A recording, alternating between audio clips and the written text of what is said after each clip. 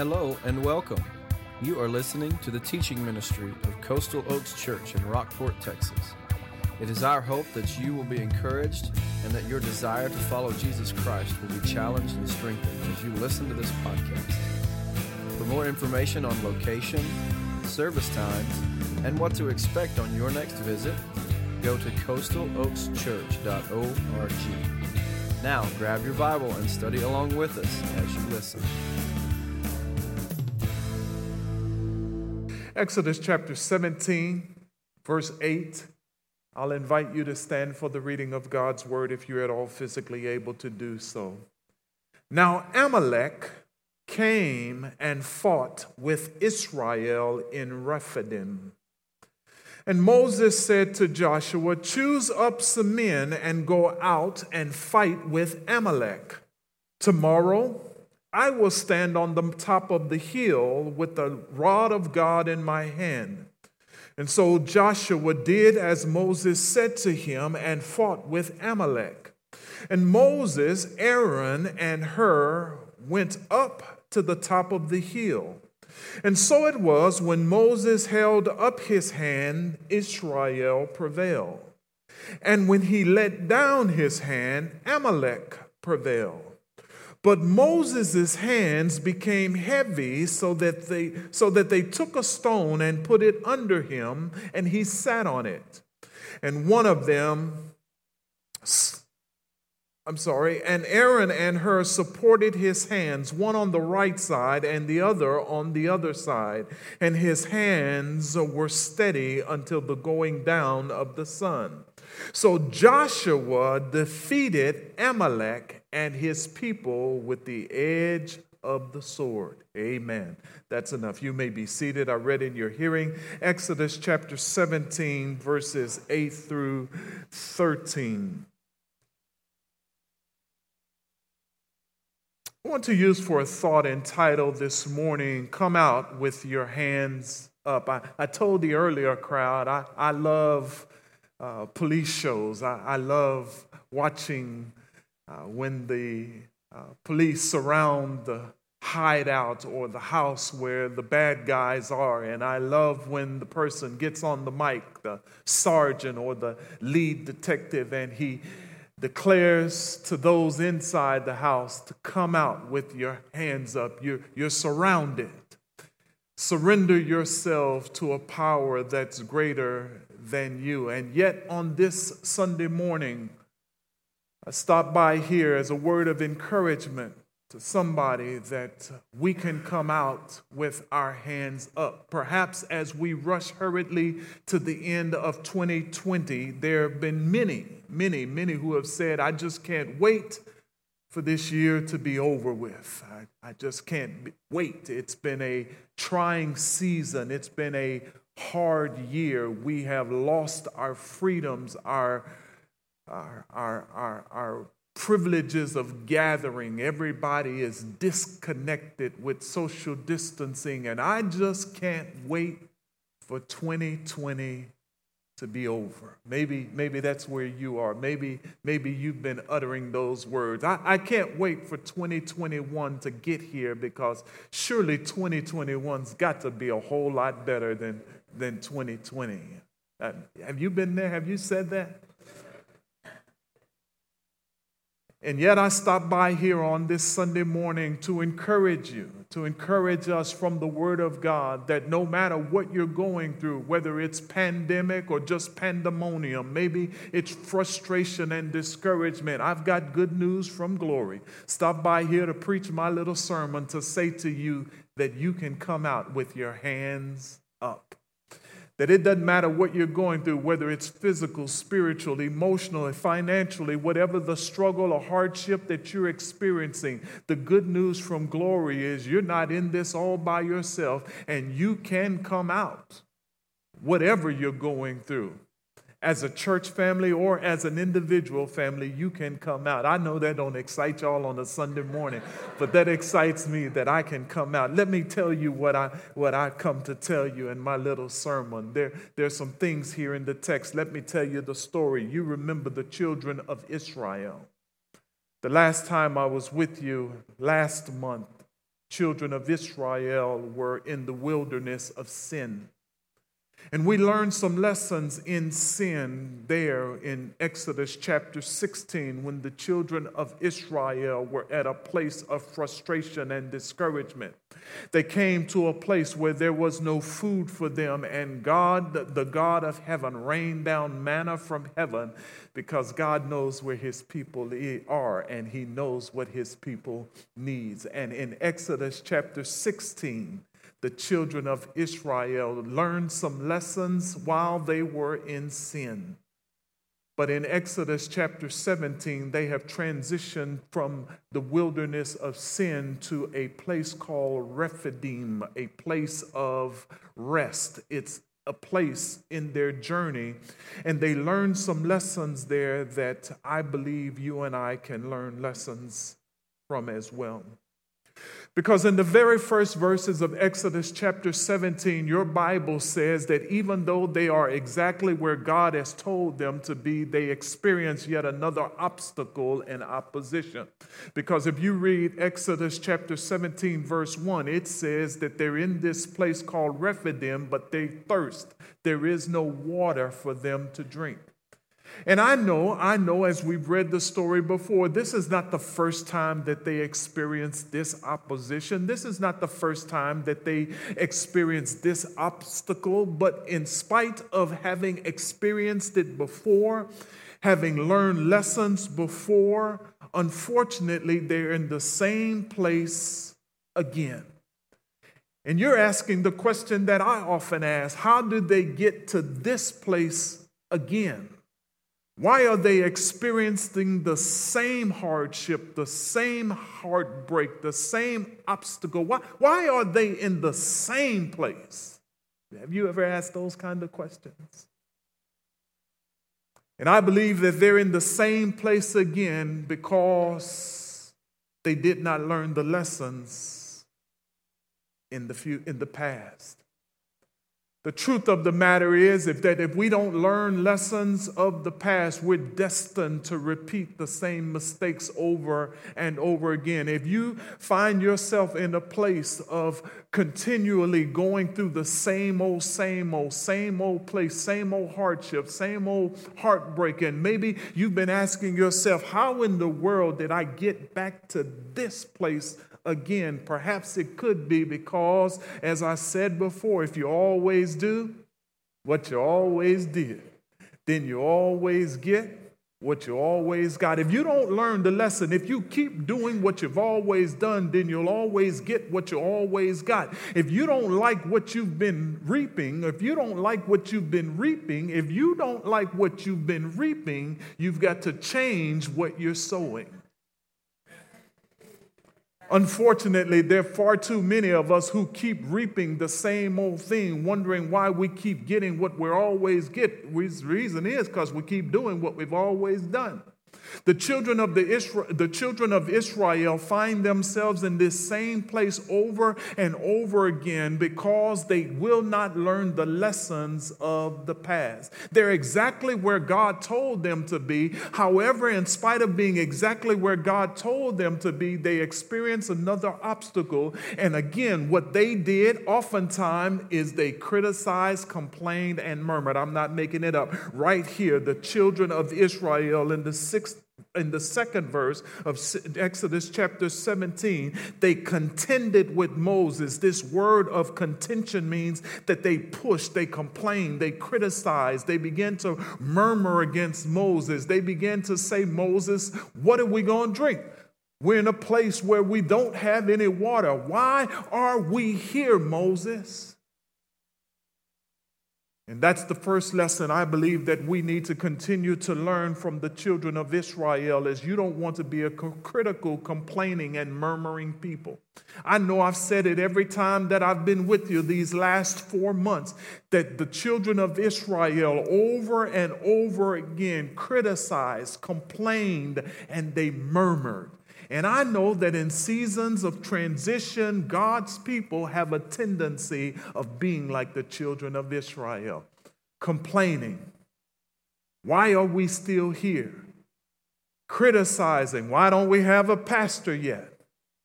murmuring. Why don't we at least have an interim yet?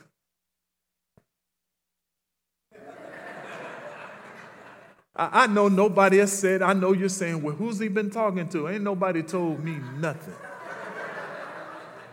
But I know us. If you're not careful, if we're not careful, in seasons of transition, we can become frustrated and discouraged and begin to criticize, complain, and murmur. And maybe you're at this place individually or as a church family where you just can't wait till this season is over. Let me just give you these few little things that I see in the text of how we can come out of this with our hands up. Children of Israel are at this place called Rephidim, complaining, criticizing, and murmuring.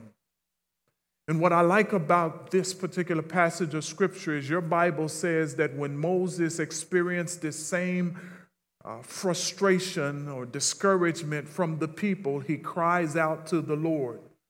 The fourth verse says Moses cries out to the Lord. He looks to the Lord for answers. I like that over and over again. What I like about Moses is Moses recognizes that the journey that God has this people on is bigger than him. Moses recognized that he's in over his head. Moses recognizes that he doesn't have the experience and the pedigree to lead God's people. And so over and over again throughout this journey, we see Moses relying on the power of God. Moses cries out to the Lord. I like that. I like that. Let me just drop a note there and say to you, Coastal Oaks, in this season, while you're searching and seeking and praying about your next pastor, you want to make sure that you find a man who recognizes that it's not about him, that it's not about his intellectual capacity. It's not about his sermon preparation and sermon delivery. He needs to recognize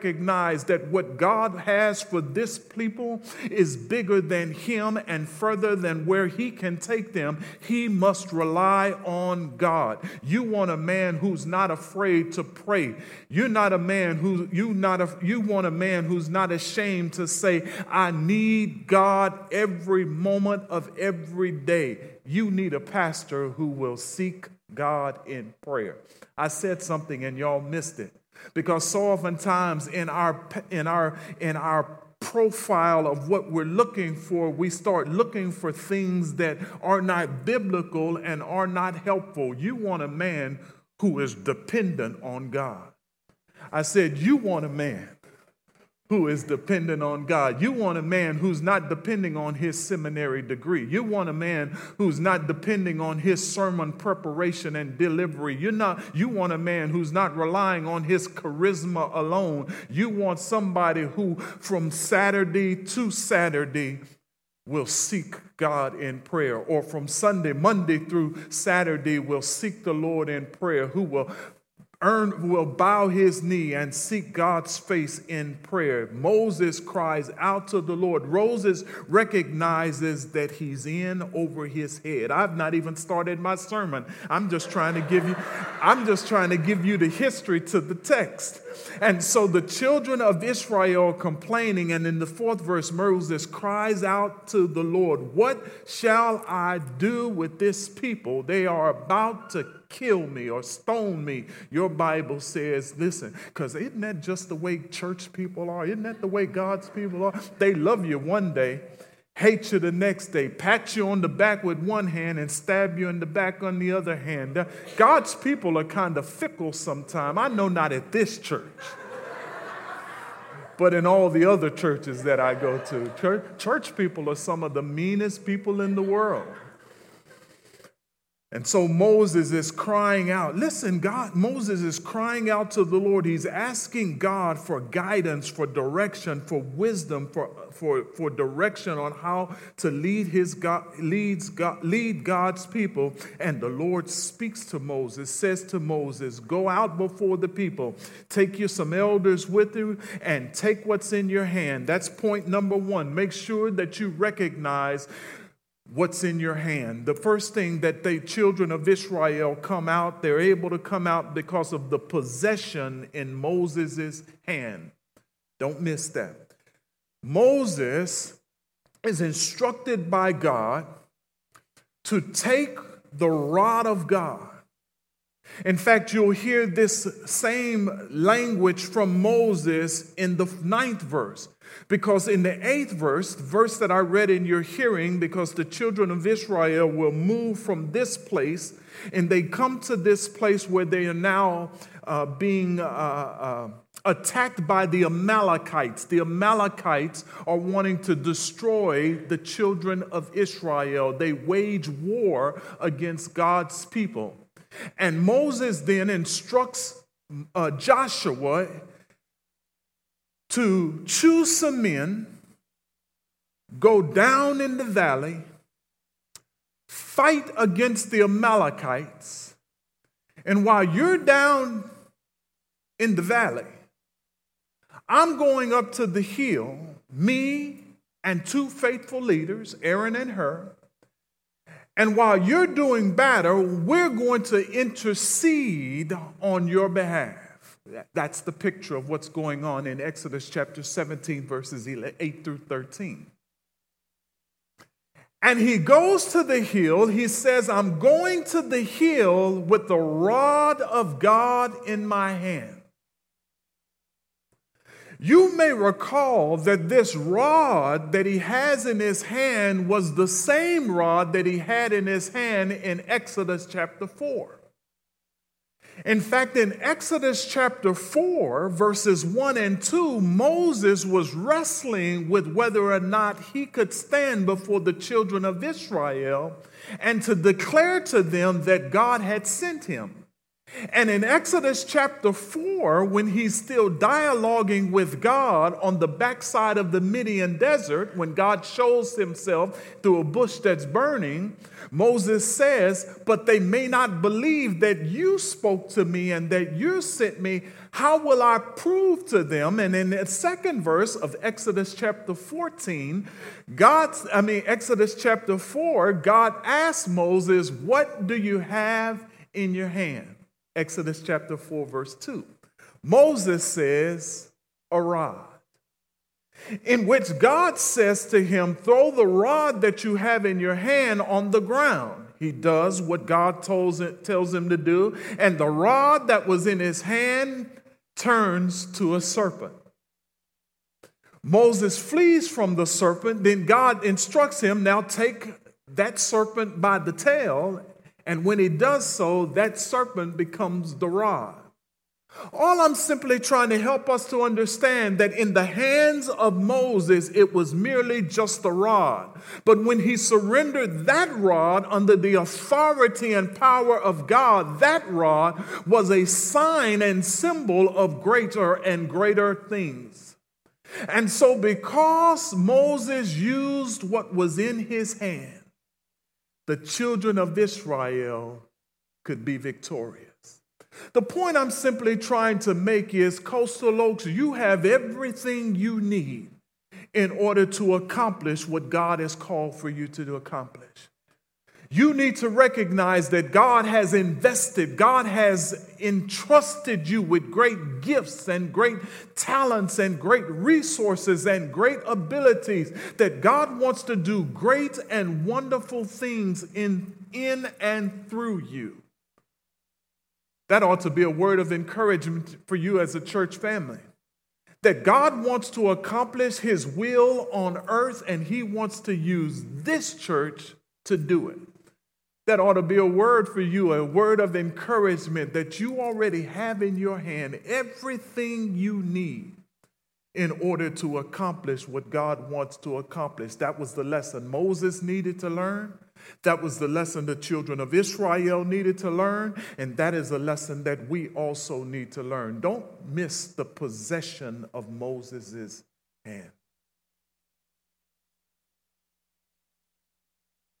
Maybe you're here and you've been frustrated and discouraged, wondering whether or not you have the ability to do great things. And yet I stopped by here on my way to heaven just to encourage you, ma'am, you, sir, that you already have everything you need in order to do great things for the Lord.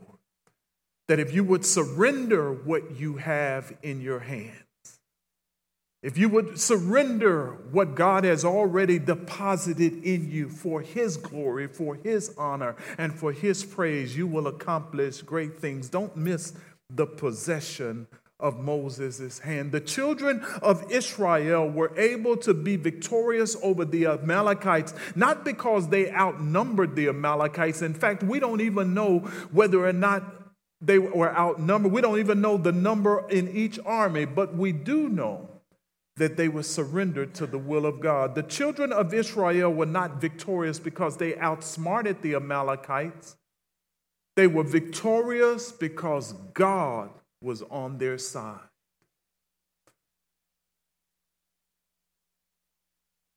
Not only were the children of Israel victorious because of the possession in Moses' hand, the children of Israel were victorious because of the position of Moses' hand. Right here in the text, I'm not making it up. Your Bible says in the 11th verse that when Moses held up his hands, Israel prevailed.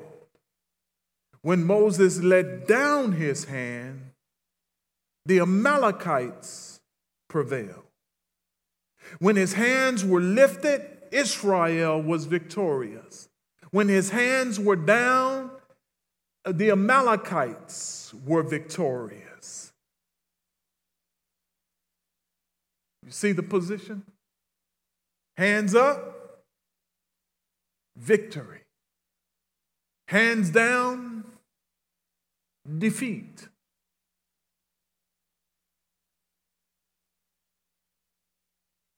This posture of hands up, it is this, I don't know whether his hands were up like this. I know he had a rod in his hand, so at least one of his hands were closed. But I like this posture of hands up because it suggests this posture of surrender and submission. It is the picture of a bad man coming out of his hands, coming out of his hideout, surrendering to an authority greater than himself, recognizing that he's outnumbered, outflanked, outpowered, and outmaneuvered, and he's surrendering his or her will and surrendering themselves to a power greater than themselves. I like that picture because I believe that when God's people get to the place of surrender, when we recognize that there is a power that is greater than us, that there is someone wiser than us, that when we submit our will, our authority, and even our own agendas to the will of God, we'll do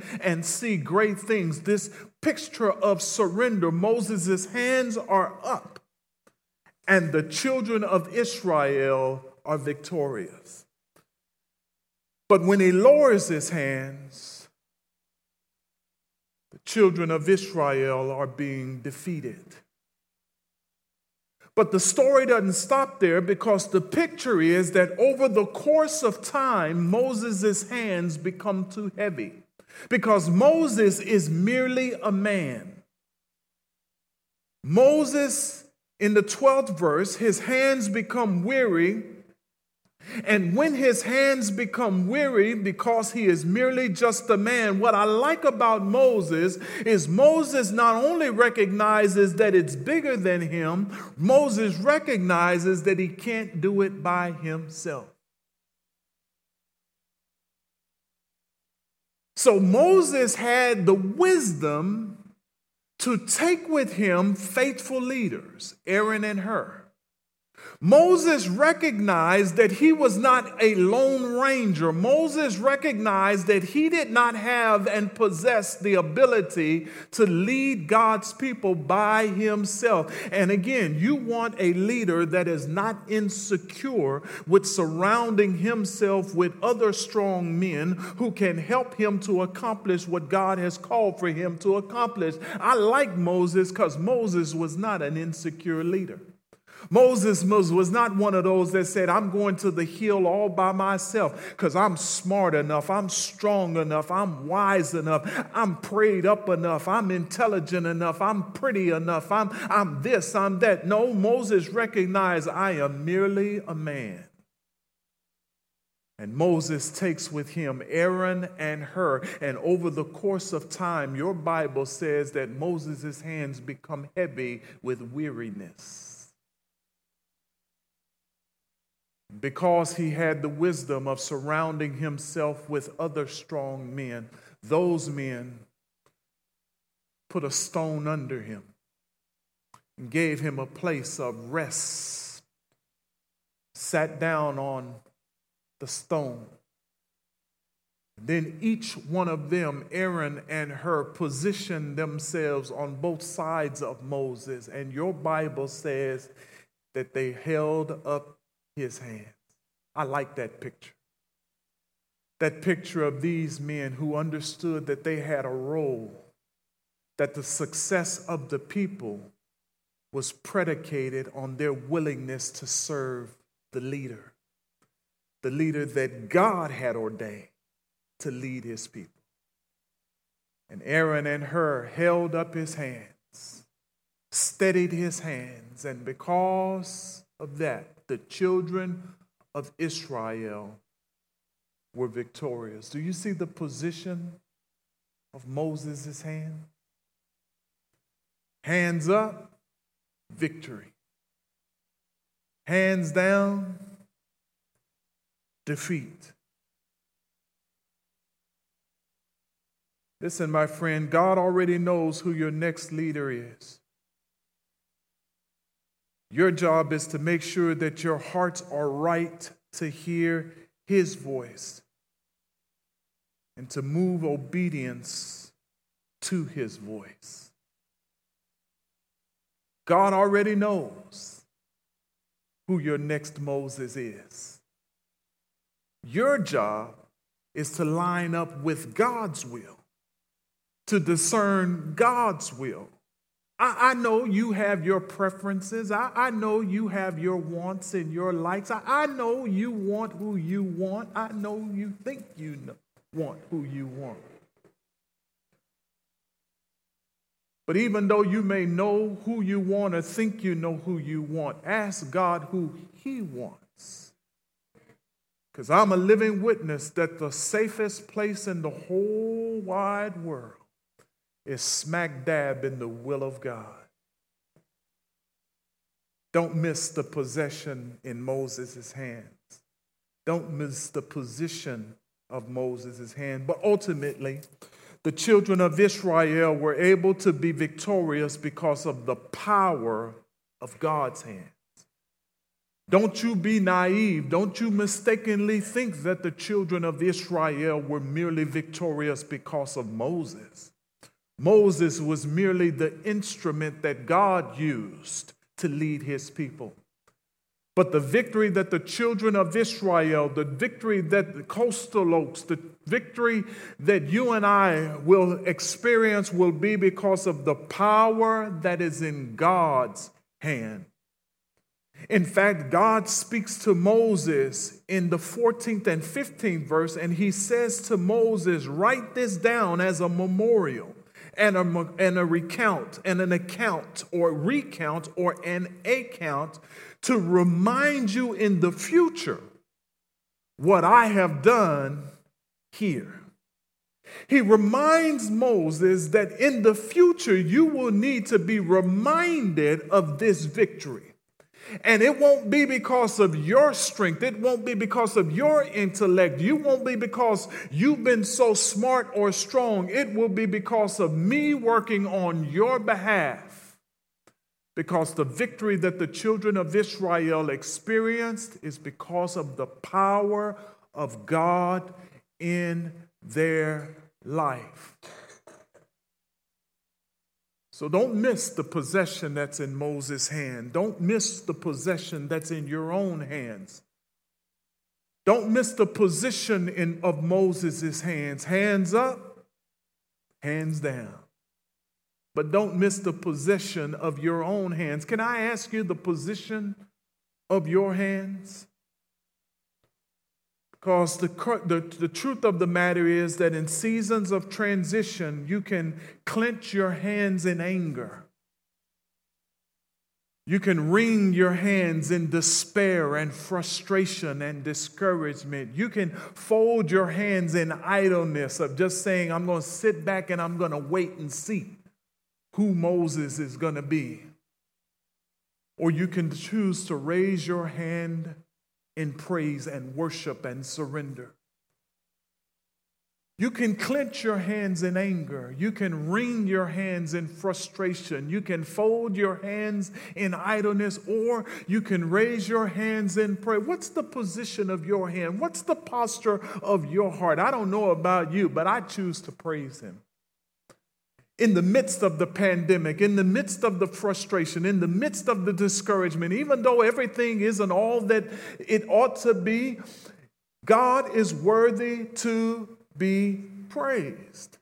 What the children of Israel failed to recognize, that even though they weren't in the promised land yet, they failed to realize that they also weren't still in Egypt.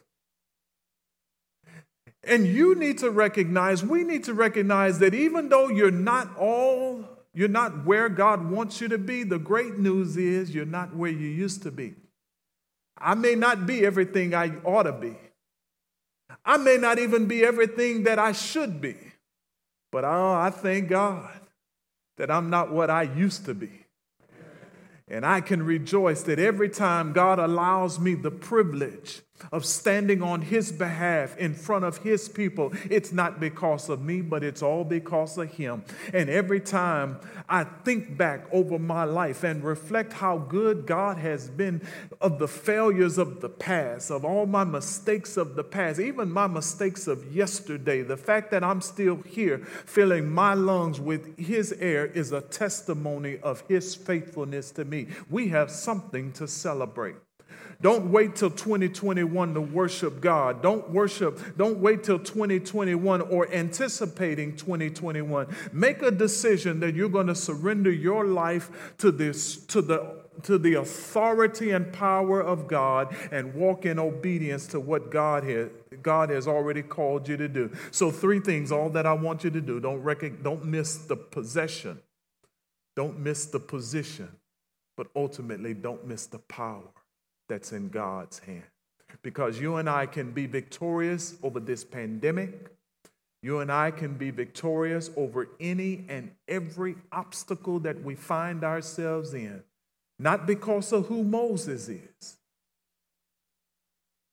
You want a good Moses. You want a good leader. You want a praying leader.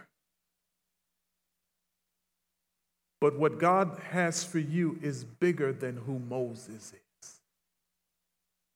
Make sure that your faith is in God and you're relying on the power that is in His hands. And if we do that, we can be victorious over any and every obstacle. I've got to take my seat. But I just wanted to encourage you that you and I can come out. You and I will come out. Victory is already ours. The children of Israel didn't recognize that the victory was already theirs before the battle had ever been fought. The victory was there because they were on the journey that the Lord had them on. And that the Lord who had called them to the journey was the Lord who had provided for them every step throughout the journey. And the God that had called them to the journey was a God who could never be defeated. So as long as I'm on the Lord's side, I'm on the winning side. I can't lose. We can't lose. I can't lose with the stuff I use. That's what we used to say in the 70s. Victory is mine. Victory is mine. Victory is ours. Victory today is mine. I told Satan, get thee behind. Victory today is mine. Who can stand before me when I call on that great name? Jesus. Jesus. Jesus. We have the victory. We can come out with our hands up. You may be here and you've never placed your faith and trust in Jesus Christ. Let me encourage you to make the most important decision of this world, of your life. And the most important decision of this life is that you place your faith and trust in Jesus Christ. And so if you're here today and you've never made that decision, let me encourage you to make that decision. Don't go back home the same way you've come. Maybe you're watching online and you need to make this decision. Why don't you comment in the section? Why don't you go to the website, connect with somebody, and somebody will connect with you and let them know that you need to make a decision. But for the vast majority of us who are following the Lord and perhaps have even become frustrated and discouraged on the journey, wondering like a child, are we there yet? Are we there yet? What's taking us so long to get there? Why don't we have a pastor yet? Why don't we have an interim pastor yet? Why aren't we further along? And this frustration creeps in and you begin to be frustrated and discouraged. And yet I stopped by here just to give you my little sermon and a word of encouragement that you already have what you need in your hand. Surrender what you have to the authority of God, and He will do great and glorious things in what you already have in your hand. Decide the position of your own hand. Stop worrying about somebody else's hands. Are your hands clenched in anger, wringing in frustration, sitting idled, or are they raised in surrender and praise?